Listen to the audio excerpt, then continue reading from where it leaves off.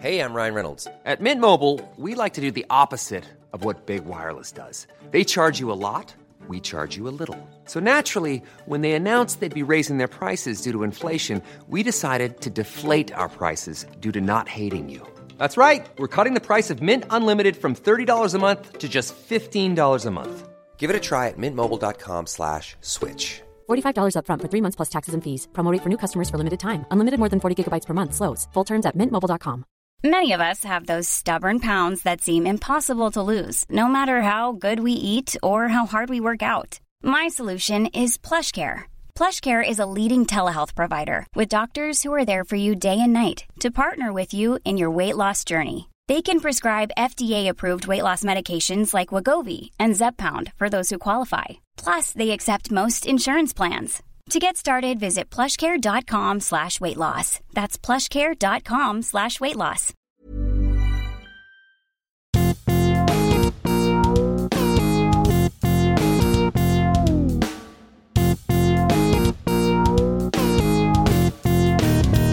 Hello and welcome to Wrestle Culture. Hey, little sister, what have you done? Hey, little sister, who's the only one? Hey, little sister, who's your Superman? Hey, little sister, who's the one you want? Hey, little sister, shotgun. It's a nice day to start again. It's a nice day to talk wrestling. Hello, I'm Michael Hanford from What Culture, joined by Phil Chambers from What Culture and Andy Murray from What Culture to turn this regular weekly car crash into an even bigger one and discuss all that's gone on in wrestling this week. But before we get into that, if you're a fan of this sort of thing, make sure to subscribe to What Culture Wrestling on iTunes, Spotify, or wherever you get your podcasts from for daily wrestling podcasts. We interview Raw, SmackDown, AEW Dynamite, NXT, pay-per-views. We have interviews, more wrestling roundtables, and a discussion of the week, complete with a bloody good quiz, of course, on Wrestle Culture. And I've not completely lost my mind trying to fill Wilborn's shoes. Phil, I'm talking about Becky Lynch and Seth Rollins getting married. We assume. Genuinely took me a while there because you were singing it, and all the way through I was like, why the hell is he singing this? And then right at the very end I was like, oh yeah, they got married. It was like sort of, I was thinking for nice wedding songs, I was like, wow, it really is ages before he says wedding in this song, but I've committed to it. So I've kind of got to stick with it. It was playing in my head. They've got married, we think. That was what Seth said online. That's about as much as we've had yet. That was as much as we kind of got in the news. But like with this last bit of relationship admin done, marriage, babies, more importantly, does this mean we can finally start looking forward to Return of the Man in WWE? You'd like to think so, wouldn't you? There's been a lot of teasers over the last few months, like some teasers way too early for her to return, really. But we've seen all the pictures of her working out, the rumors of her being at SmackDown, was it? And training at the Performance Center and things. It seems to be slowly ramping up, and maybe we're going to get there. And I really hope she gets back at some point soon, because the women's division on both brands needs a huge shot in the arm, and she will be the one to kind of bring this. Yeah, I remember just before she left, and myself and the fellow Daddy Michael Sidgwick and Murray, we kind of enjoyed truck stuff jokes at Becky's expense. But is it fair to say, Murray, that this division, as Phil notes, and WWE in general, is in need of one of the last great stars they actually created to come back and bring some of that momentum she had before she walked away? Oh yeah, absolutely. I think the truck stuff and kind of the diminished coolness of Becky Lynch a little bit towards the end was probably just a consequence of her being in the same place at the same time for too long in a company that has 40 different writers, reality TV backgrounds. But yeah, I mean, things aren't particularly good for women's wrestling in WWE across the board, really. I mean, Raw's really egregious when you think of who's at the top of that division. You think you've got Asuka, Charlotte Flair, and Rhea Ripley. It's like you should be able to book the best women's division in the world, really, around that free and supporting cast members and people coming up and down and stuff. And they've literally missed an open goal. The Ripley-Charlotte feud should have been so easy. You beat me last year. I'm not happy about it. I'm going to get my win back. It's really easy. Why do they both have to be heels and fight Nikki Cross for 2 minutes? And now there's a superhero and they're dancing on tables. What's likable? What's going on? And they haven't done a particularly a great job in maintaining Bianca Belair's star power since WrestleMania either. So it desperately needs somebody like Becky Lynch, somebody who, aside from the truck, has been largely immune. And, the Seth Rollins romance stuff on TV wasn't good either. But beyond that, she's been kind of immune to bad writing and everything else. And I think that now she's been gone for over a year. There's such a huge clamor. You go back to her taking the time off, and there was people in like January going, "Hey, what if she shows up in the Rumble?" And it's like, brother, she gave birth 4 weeks ago. I've got a biology article here for you to read. But, the longer it gets, the more realistic it gets. And she had her fun taking the piss out of all of us ahead of WrestleMania with the Night 1, Night 2 stuff. So we need her. Everything needs her. I think the first SmackDown with fans seems like a realistic starting point for me.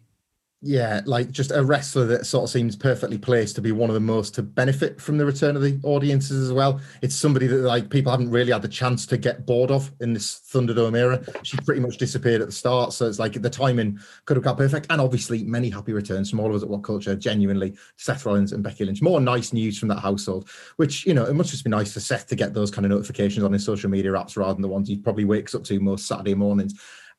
Murray, myself and Phil did the SmackDown preview this morning. We're talking about Seth Rollins' ex-Shield mate Roman Reigns and his upcoming headline match with Edge. I guess linked to Becky Lynch potentially returning crowds, WWE have kind of pulled out one of the best possible Insta-main events they had for the first big pay-per-view back with an audience.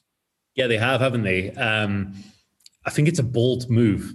They kind of benefit because the pay-per-view is not far away. It's what, 2 weeks? 2 weeks? Yeah. Away? So it's like you only have a couple more episodes of TV to go.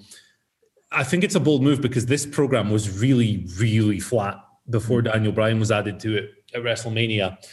So I would hope that the writing team have looked at what failed with that and why Edge wasn't resonating particularly strongly as a hero until certain other people got involved and learned from it and come up with something a little bit better. And the angle went over really well on SmackDown this week. It was extremely well received. I saw nothing but praise for it when I woke up on Saturday morning just before I watched the show. So it's a great one to have for what is like. I hate to call Money in the Bank a B-level pay-per-view, but it's not a Big Four pay-per-view. So like. B plus pay-per-view. It's a great one to have. It's another kind of legendary figure for Roman to knock off. We hear all the talk of your John Cena's and your Brock Lesnar's and your Rocks. Edge is a good guy to have in that kind of hierarchy. And I just hope they're able to maintain the fire for longer than they were last time.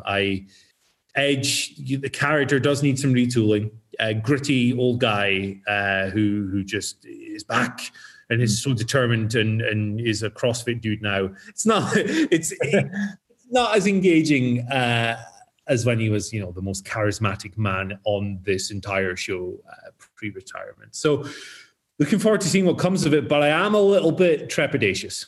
I think Edge... I will say this, for what we anticipated would be a huge response for Daniel Bryan at WrestleMania, Edge got most of it. I think having like some fans in attendance, they were clearly still pleased to have him back. And maybe what we've perhaps taken a little bit for granted, because almost all of his comeback's been in the Thunderdome or in the empty PC, is that loads of people want to pay a ticket to see Edge because they never thought they'd have a chance. And I guess even though he's been back over a year, that's still, that novelty still exists now that the audiences are just filing back in. Phil, from the little dog on your lap to the big dog of WWE, Roman Reigns, Edge's Money in the Bank opponent, sort of inadvertently declared himself the best wrestler in the world in some comments on a podcast. That's not meant as inciting as I think that might sound, or indeed like the headline might be. I think it was, partly in character, but certainly partly just a genuine confidence as well. What do you make of those remarks and the fury it's set to generate over the upcoming days, surely on the typically toxic wrestling discourse? I think he knew exactly what he was doing in riling up fans and calling himself the best wrestler in the world. He's earned his position at the top of WWE, absolutely, with the amount of work that he's put into this current run and this character and this storyline and the care that he's put over it. But at the same time, the whole thing sounded like it's kind of that in between the line of going full kayfabe, like your actual like personality. Yes, he's like this confident guy behind the scenes, but then the little bits of the kayfabe, like the head of the table kind of character seeped into it, and the sort of cocky arrogance that kind of comes with that. But yeah, he knew what he was doing with these statements. He knew it was going to get people talking, whether they agree with him, whether they disagree with him. It's getting people talking about him, and that's surely the entire point. Yeah, I think like it's one thing to be obviously on WWE's highest rated show and be this major star within that world, but who knows how big that world is at the moment. WWE's numbers across the board have generally slipped. It often doesn't feel like there's much buzz about this product other than the Roman Reigns story, interestingly enough. You can listen to more on that, by the way, with myself and Andy Murray on a podcast that's dropping this weekend, not just about Roman Reigns, but about other candidates, I guess, for people that could be considered the greatest wrestler in the world. Some of those come from AEW's roster, of course. They had a pretty substantial and quite important Dynamite this week. It felt like a return to the form of old after a kind of a difficult month of these shows being shunted to a Saturday. Murray, what were you do obviously ups and downs for the What Culture website. What were some of your prevailing thoughts of this sort of almost Daily's, I know they're back in August, but this Daily's Place finale, certainly one they pitched it as. They were kind of, wrestling has a tendency to do this. They were sort of drawing a line under the pandemic a little bit, but really what they were saying was this is the end of our time in front of no fans. We're going back on the road. It was all incredibly sweet. If you've seen on Twitter, somebody's put the Creed music over the top of it. And I was a broken man watching that on repeat at about midnight last night. But yeah, like this felt like almost like a B-level pay-per-view Dynamite for AEW, even though it wasn't one of the branded ones. Yeah, it was. I was going to say they didn't put the music they chose for the video package wasn't quite butt rock enough for me, so I hated the whole. No, it was a vast improvement on recent weeks, just from start to finish, complete.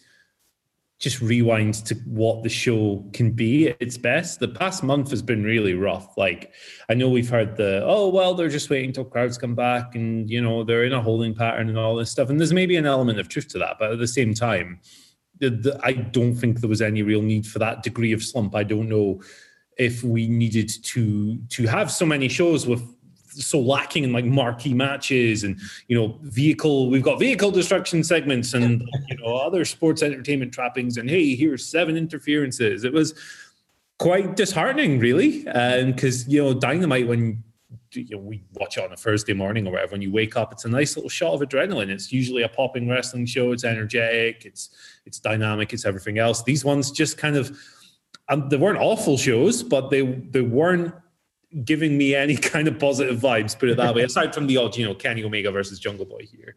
It was a good show this week, really good show. I did not like at all the Britt Baker deal with Vicky Guerrero and Rebel and everything else. But aside from that, it's kind of hard to look at any major flaws in it. It was bookended by 2 excellent matches, Eddie Kingston and Penta versus the Bucks. And what on earth was the main event? MJF versus Sammy Guevara.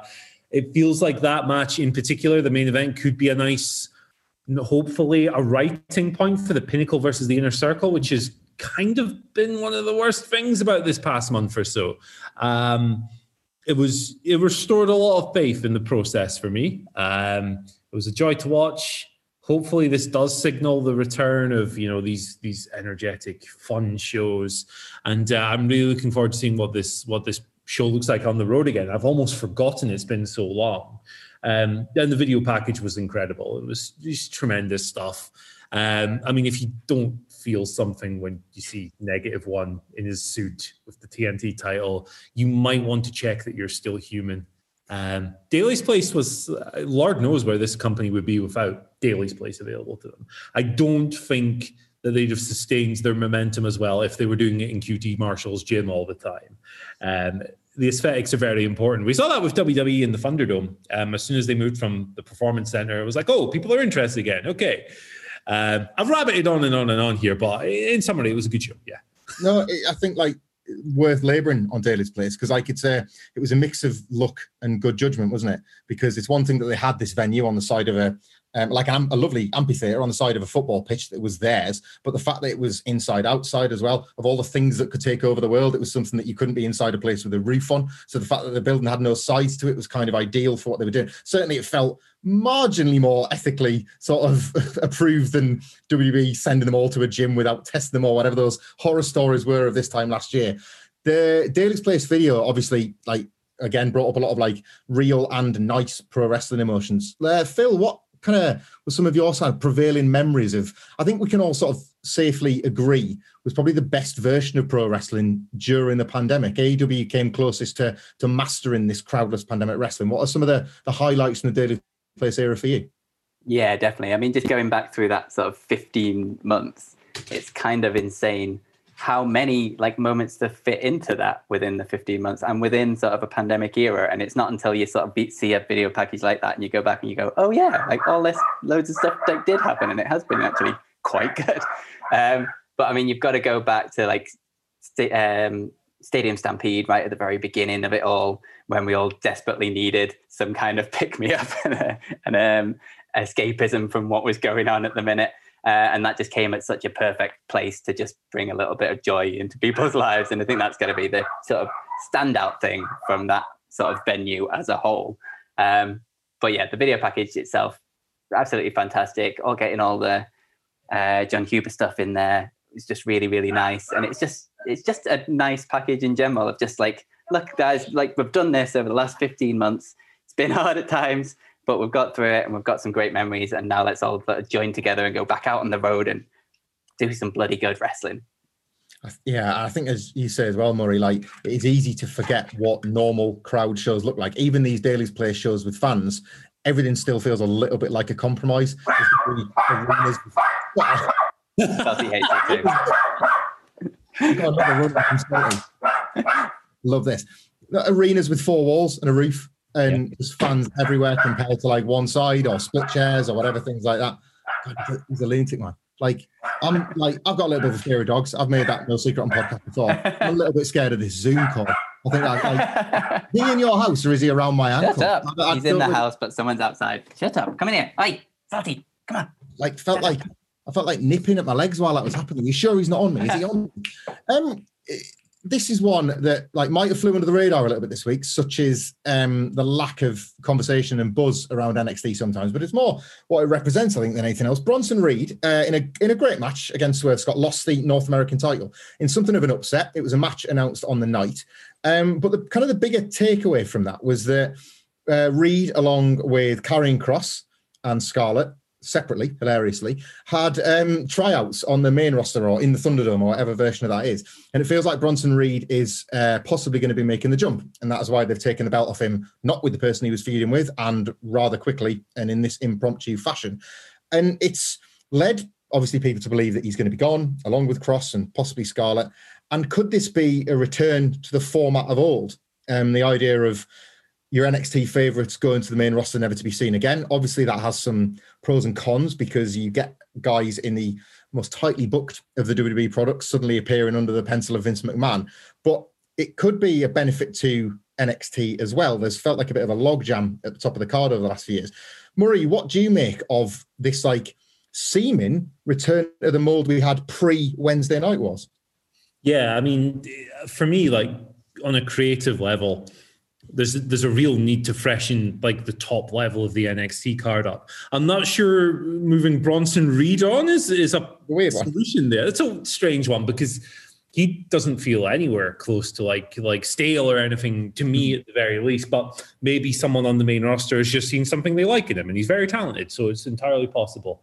But it does feel like they're engineering his exit. And this isn't a slight on the wrestlers, but your Johnny Garganos and your Adam Cole's and Kyle O'Reilly's, these guys are extremely talented, but they've been there playing the same role for years now, years and years and years, very similar roles. Gargano's turned heel and Cole's turned heel and face and everything else, but for the most part, I've seen them described as the NXT version of The Miz, and it's kind of true. Yeah.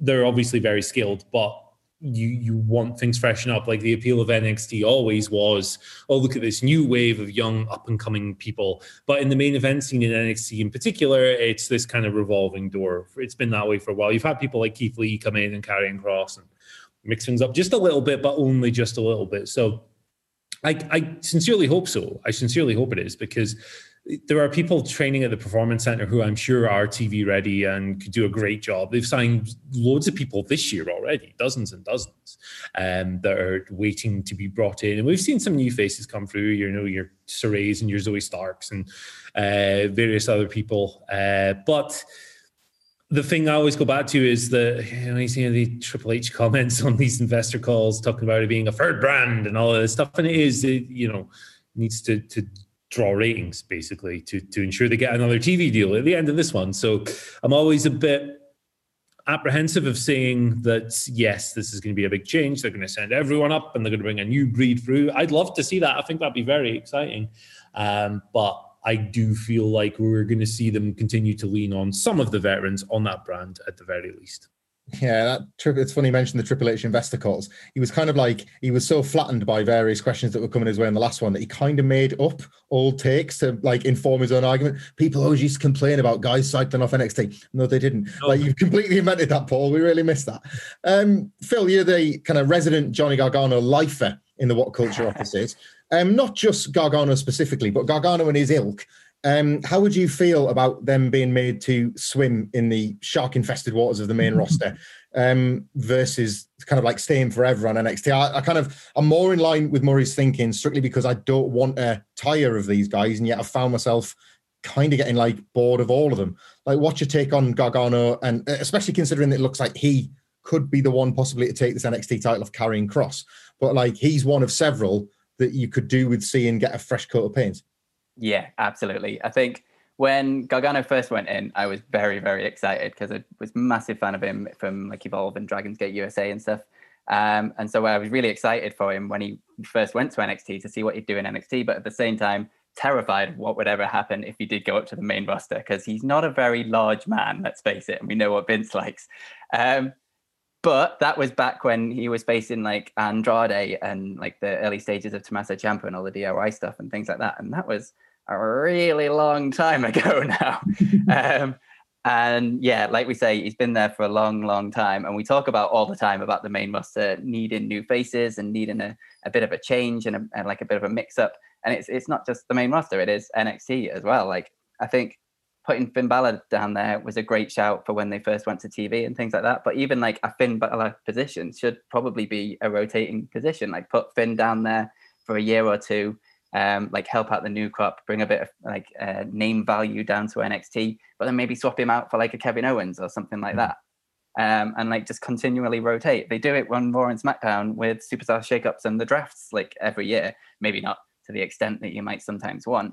But there's nothing like that for NXT. And even in the drafts, NXT hasn't been included for ages now. So I think they're definitely at a point where things are getting a little bit stale. There's definitely room to bring up new people from the Performance Center. Obviously, now they've got rid of a huge chunk of the roster through Raw and SmackDown and NXT and 205 Live and every bloody thing else in WWE. There's space for people to move up now. And I think we just need to start rotating it all a little bit, not just on Raw and SmackDown, but through NXT and through the guys in the Performance Center as well. Like NXT, the whole point of it originally, maybe not so much anymore, was that it was developmental. It was getting people time in front of the cameras to learn the sort of WWE way so they're ready when they do get called up to Raw and SmackDown. And if they just stay in the Performance Center and just like eventually when NXT goes back on tour, like they'll get all the new people on the live shows and things like that. But if you don't get them in front of those cameras, they're never going to learn that side of the business, which, let's face it, especially in WWE, is such a huge side of the business. So you need to start rotating these things. And otherwise, sort of the joy and the appeal of all of these sort of our favorite indie guys going to NXT, it's just going to start to sour when you just realize that it's just the same thing over and over and over again. Yeah, I think that there does seem to be like a general consensus take on that as well, no matter how much you like the guys. It's this endless thirst for new faces in like WWE system, especially because the system is so rigid. At least when there's different people in there, it feels different for a bit. And you've got to say as well, like when as scared as you might be for like your favorite guy to go up to the main roster, like there are still moments when it does work. Obviously, there's a lot of times when it doesn't work, but you've got to give these guys a chance to sink or swim. You've got to throw them in the deep end just to see what happens. Like, where would Kevin Owens be if he never got his shot on the main roster? Like Sami Zayn if he never got that match against John Cena or whatever. Like, you've got to chuck these people in there to see how they do. Otherwise, then they will never progress as characters and performers. Ryan Reynolds here from Mint Mobile. With the price of just about everything going up during inflation, we thought we'd bring our prices down. So to help us, we brought in a reverse auctioneer, which is apparently a thing. Mint Mobile Unlimited Premium Wireless. How to get 30, 30, bit to get 30, bit to get 20, 20, 20, bit to get 20, 20, bit to get 15, 15, 15, 15, just $15 a month? Sold! Give it a try at mintmobile.com/switch. $45 up front for 3 months plus taxes and fees. Promo rate for new customers for limited time. Unlimited more than 40 gigabytes per month. Slows full terms at mintmobile.com. There's never been a faster or easier way to start your weight loss journey than with PlushCare. PlushCare accepts most insurance plans and gives you online access to board-certified physicians who can prescribe FDA-approved weight loss medications like Wegovy and Zepbound for those who qualify. Take charge of your health and speak with a board-certified physician about a weight loss plan that's right for you. Get started today at plushcare.com/weight loss. That's plushcare.com/weight loss. plushcare.com/weight loss. Before we go any further, though, this show is sponsored by BetterHelp. Now, we all carry around different stressors. They can be big life worries or just, little things like your favorite wrestler not being used properly. The thing is, when we keep them bottled up, it really can start to affect us negatively.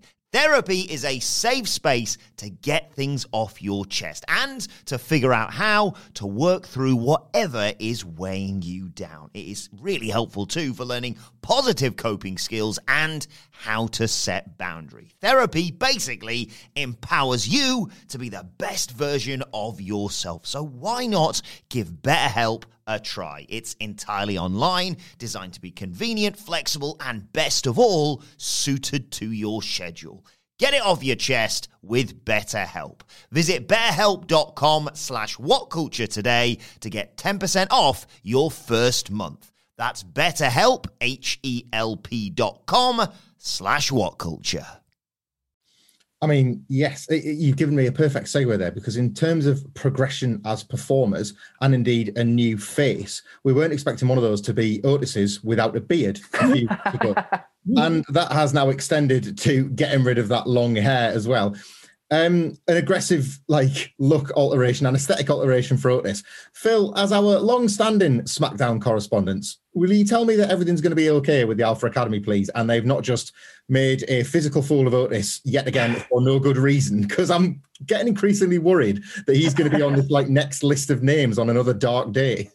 I honestly don't think I can. I have no idea what they're doing with the Alpha Academy. When it first happened, for one, it made no sense because he was in a perfectly good tag team before that you just happened to break up for no apparent reason and then get rid of one of the guys also for no apparent reason after drafting them and never having a payoff. Makes no sense. But then you put him in this tag team and you're like, okay, Heavy Machinery was great, but that's gone. Let's look at what we've got here in front of us. We've got two very talented guys. We've got someone really entertaining in Chad Gable that can make all this sort of goofiness work.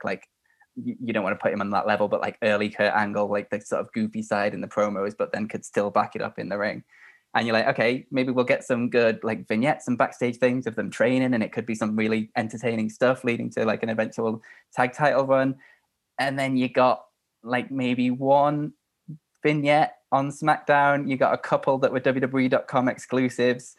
You got some good stuff in there with Daniel Bryan when he was trying his best to put them over as much as he could. And then you kind of got nothing. And you got the same old WWE doesn't give a crap about tag teams booking when it actually came to the matches, and just 50-50 wins and nothing ever meant anything.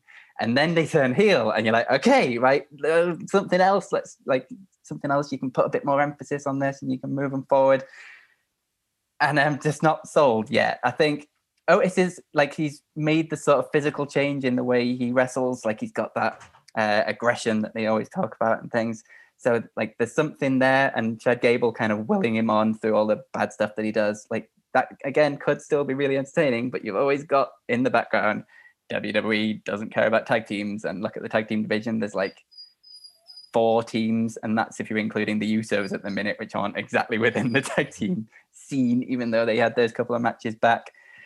And it's just until they get more tag teams in the division to actually make it a division instead of a couple of teams, and B, put some emphasis on the storylines and some direction to it, I just can't put my faith in it yet. It's New Look Otis will always have a place in my heart because after 16 months, bit of a personal aside, I was able to have like my first day in the new What Culture offices just yesterday.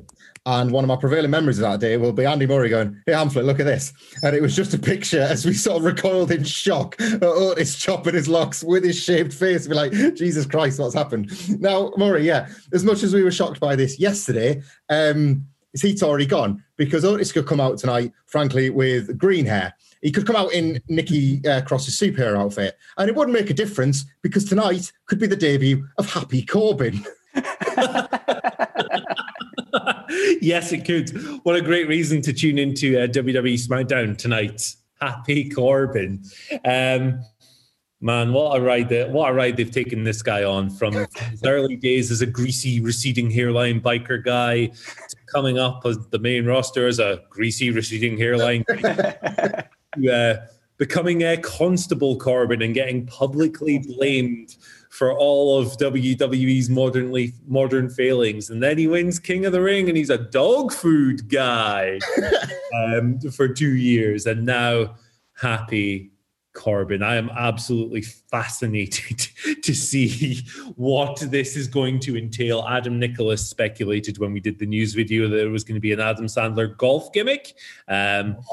Sure, I would be here for that. I mean, if stealing a hat and stealing a water pistol constitutes a gimmick for Ricochet, then golf can constitute a gimmick for Happy Corbin. Have you guys seen the WWE.com exclusive video they put up with him?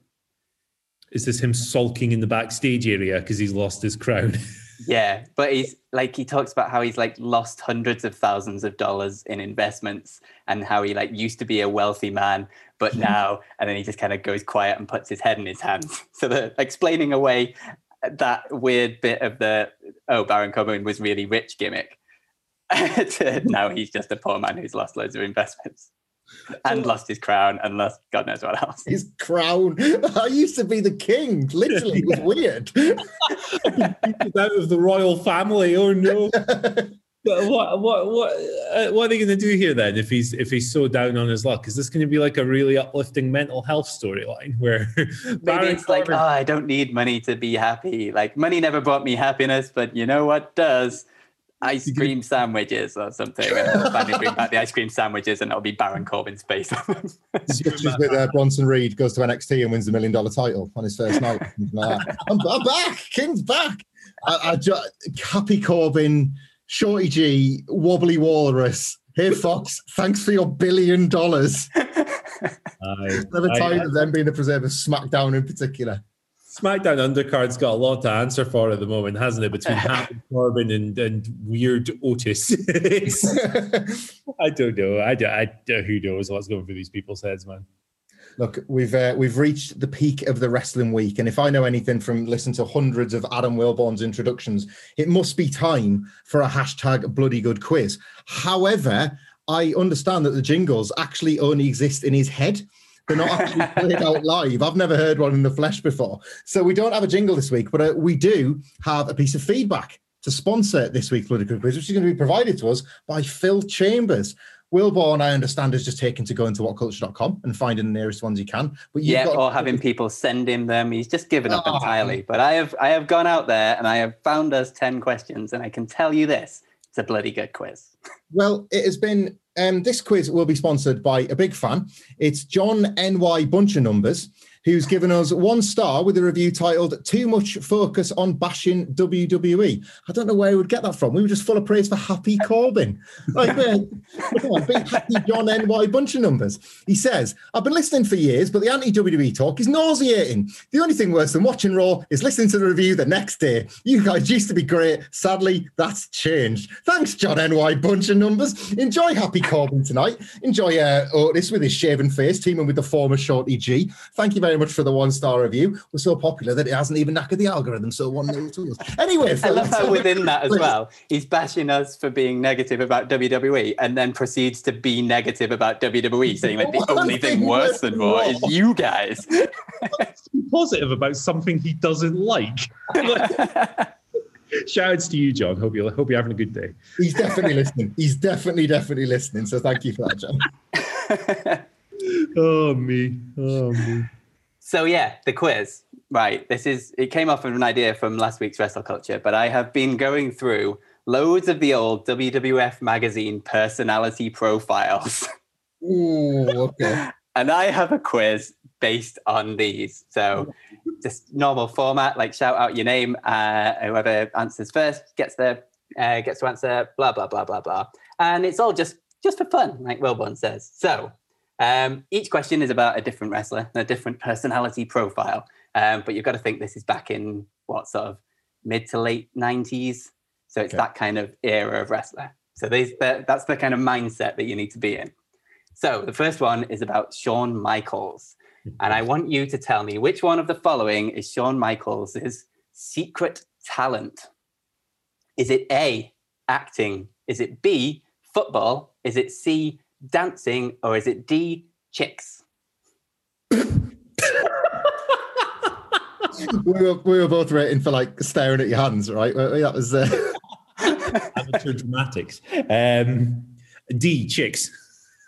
It is not chicks. Oh. I can say chicks was actually one of his hobbies.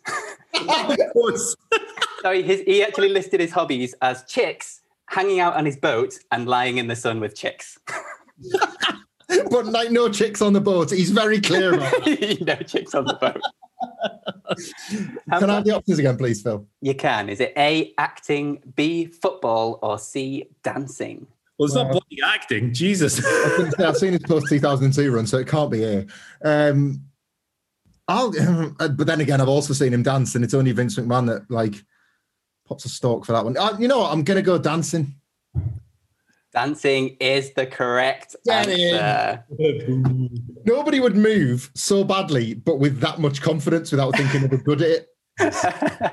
I can also say his other secret talent was being a great cook. Oh, okay. Is that COOK?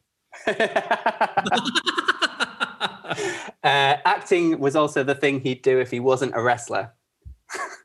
Right. It's a good job he's a wrestler. Yeah, that legacy's right there. Question 2. So this one is all about Hunter Hearst Helmsley. This is pre-DX, pre-Triple H. So which one of the following is not one of his hobbies? Is it A, fast cars? Is it B, fine dining? Is it C, being himself? Or is it D, women? The click, man. Hamflet. Being himself. It is being himself. Being himself was actually listed as his greatest thrill in life. Oh, wow. That's never changed, has it? Just look at it. Like, every day he wakes up, yes, I'm still me. Screw you, I'm still He also listed his favorite sport as women playing polo. Somebody tell Stephanie this. Question 3. So this one is all about Val Venus. Oh, wow. To be honest, I don't know what would be worse, current day Val Venus or porn. This is true. Shout out to the alcoholics amongst us. I will say, before I say the question, the border around his personality profile was just a bunch of purple sausages. Of course. My surname rhymes with what? A penis. So I want you to tell me, what is Val Venus's secret talent? Is it A, karate? Is it B, having sex? Is it C, video games? Or is it D, carrying a dozen donuts with no hands? Andy, D. It is D. Slotting them round his pinner. Is that what he's doing? Now we know where the Brandon Krispy Kreme came from. Are we talking the ones with the cream in the middle? That's terrible. American Pie, but it's just a donut bloodbath. Big Valboski's coming for your bakery, boy. I can say that both karate and having sex were listed as his hobbies. Oh, God. Karate? And he doesn't play video games because he doesn't play with joysticks. He knows what he's doing. He means his cat. I love the idea of like Mark Henry's donut order arriving and then the boy's just playing hoopla with him and Val Venus before he gets there. Nice donut. I know what to do with that.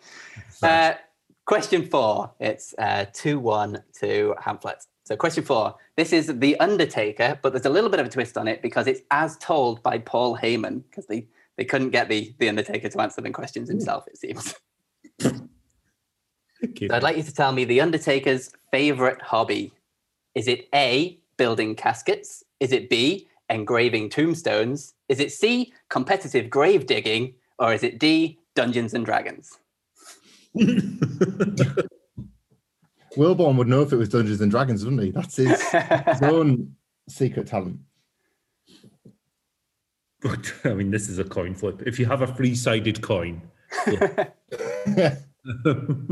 Andy, competitive grave digging. It is not competitive grave digging. That was actually his favorite sport.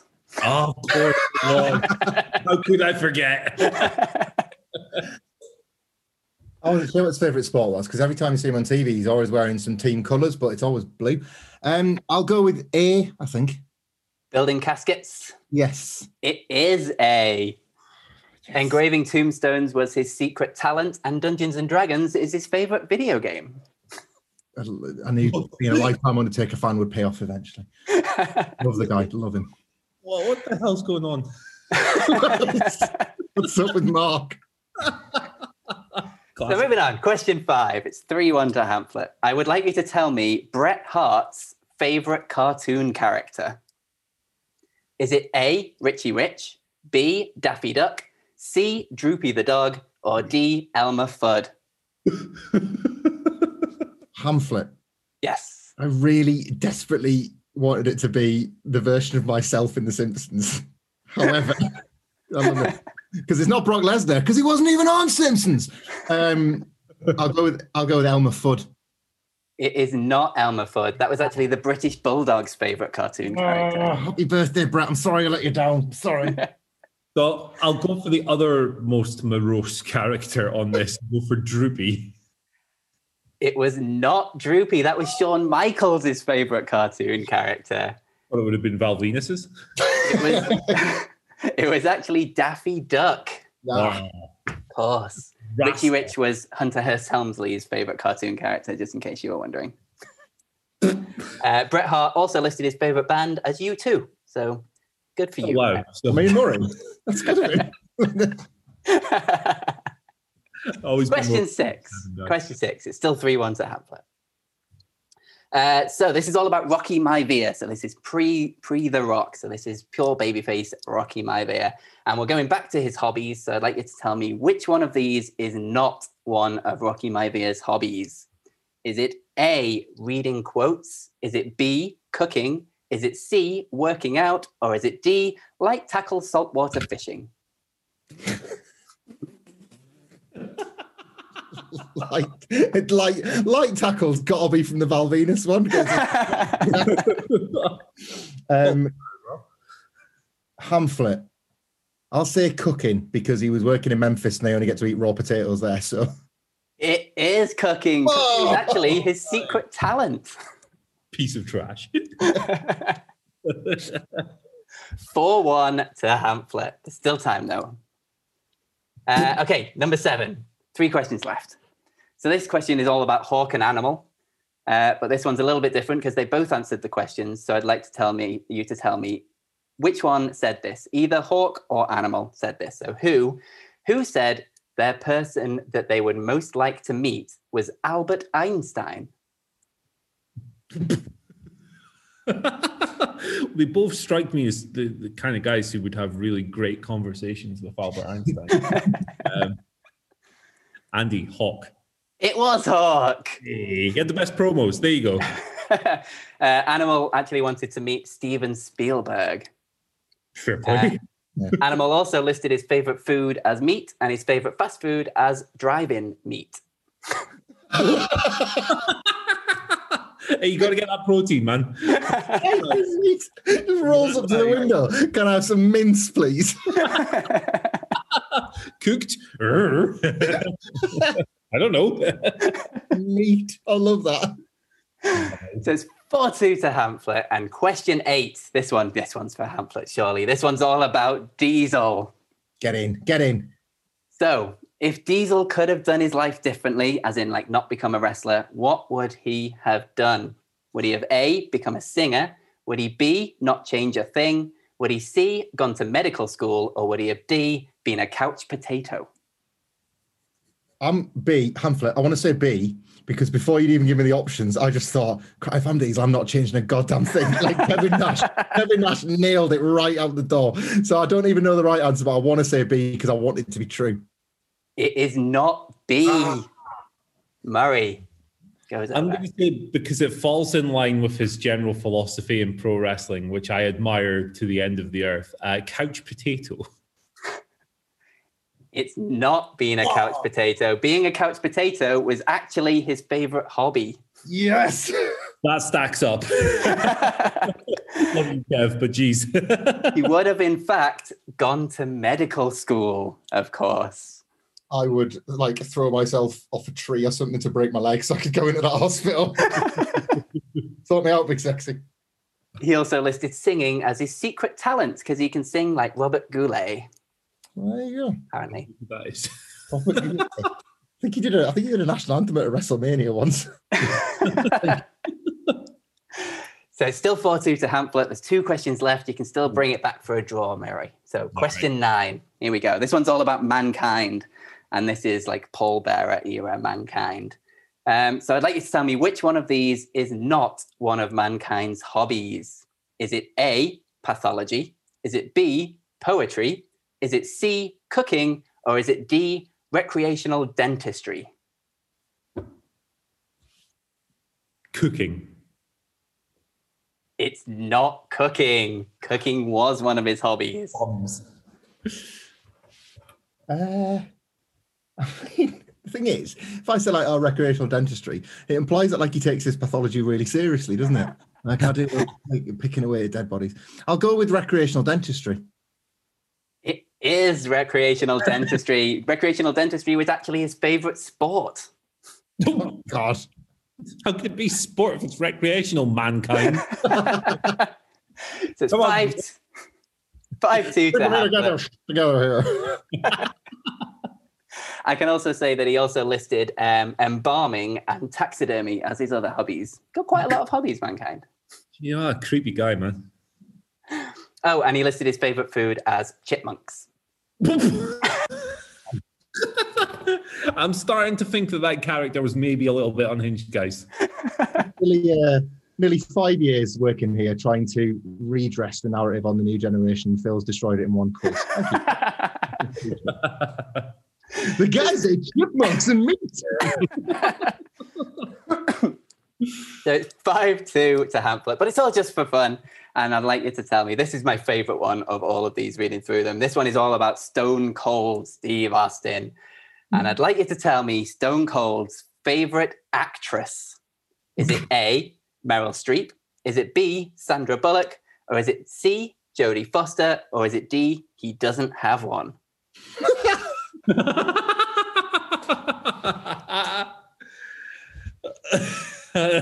Gee whiz. I've read this Austin profile before when it went viral, but I cannot for the life of me remember which one it is. I'll take a punt. Okay. Was he kind of in the middle of trying to like keep the serial killer element of the Stone Cold gimmick alive in this, as well as being like, I don't like anything? I'm going to go with Jodie Foster based on the links to Silence of the Lambs. It's not Jodie Foster. That was the 1, 2, 3 Kids' favorite actress. obviously. Damn it. Murray? I'm going to go for the Michael Owen option. He doesn't like any actresses because he doesn't like films. Correct. Hey. But his reason was not because he doesn't like films.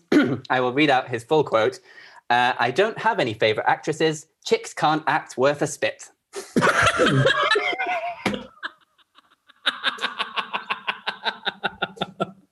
I mean, he says that, but he's not seen the chicks that are forced to hang out with Shawn Michaels. So congratulations, Hamlet. You know the most about WWF wrestlers' personalities. I had a great time writing this quiz, I gotta say. I do want to read out, actually, some of Stone Cold's thing, because it's absolutely incredible. Yes, please. His favorite band, he listened to Slayer before he had to throw his stereo against the wall because a Michael Bolton music marathon came on. All right. Product of the 90s. What was the other ones? His favorite athlete is himself, obviously. His favorite sport is there's no other sport besides wrestling where you're allowed to leave a man's arm hanging by a single muscle. So cool. If he could have done it differently, what would he have done? He would have been born without a heart. How's that going to work?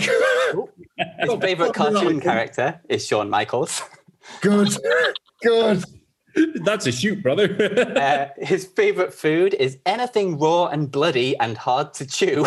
Good animal. Go and get him doing the meat run. Has he been hanging out with Mankind and like? His favorite fast food is I don't eat fast. Stone Cold eats slow and methodical. Oh, really savouring the taste of that uncooked pigeon. Very his secret talent is he can plant a man's head where the sun doesn't shine. How's that for a talent, son? Son is in capital letters there. It's not secret, is it? His favorite video game. I don't have time to play with no stupid Donkey Kong when there are real bleeps that are waiting to be kicked around. I don't know what's bleeped. It's just a bunch of like expletive letters and exclamation marks. And my favorite one, his hobby, is driving around in his car while laughing at the homeless people and the 9-to-5 working class bums. Jesus Christ. How do you like your taste of a good life, you sacker? So the Stone Cold character was almost very different. Christ, I can't imagine that getting over. Well, I mean, nothing can follow that, can it? Shall we just end the call? Please tell us your favourite weird made-up facts about Steve Austin at What Culture WWE on Twitter, where you can find all of us. You can find Phil Chambers at Phil May Chambers. Find Andy Murray at Andy H Murray. The H stands for look. You've already had 2 from me today. You're not getting. When you enter the 3rd territory, that's when you have to start paying me, listener. Shut up and do your homework. And you can follow me at Michael Hamflet, where later on I'll be showing pictures of my cooked chipmunk that I'll be having for tea. Thank you very much for listening to this week's Wrestle Culture. We promise Adam Wilborn will be back next week, and we will see you soon. What you could Wrestling. Planning for your next trip? Elevate your travel style with Quince. Quince has all the jet-setting essentials you'll want for your next getaway, like European linen, premium luggage options, buttery soft Italian leather bags, and so much more. And is all priced at 50 to 80% less than similar brands. Plus, Quince only works with factories that use safe and ethical manufacturing practices. Pack your bags with high-quality essentials you'll be wearing for vacations to come with Quince. Go to quince.com/pack for free shipping and 365-day returns.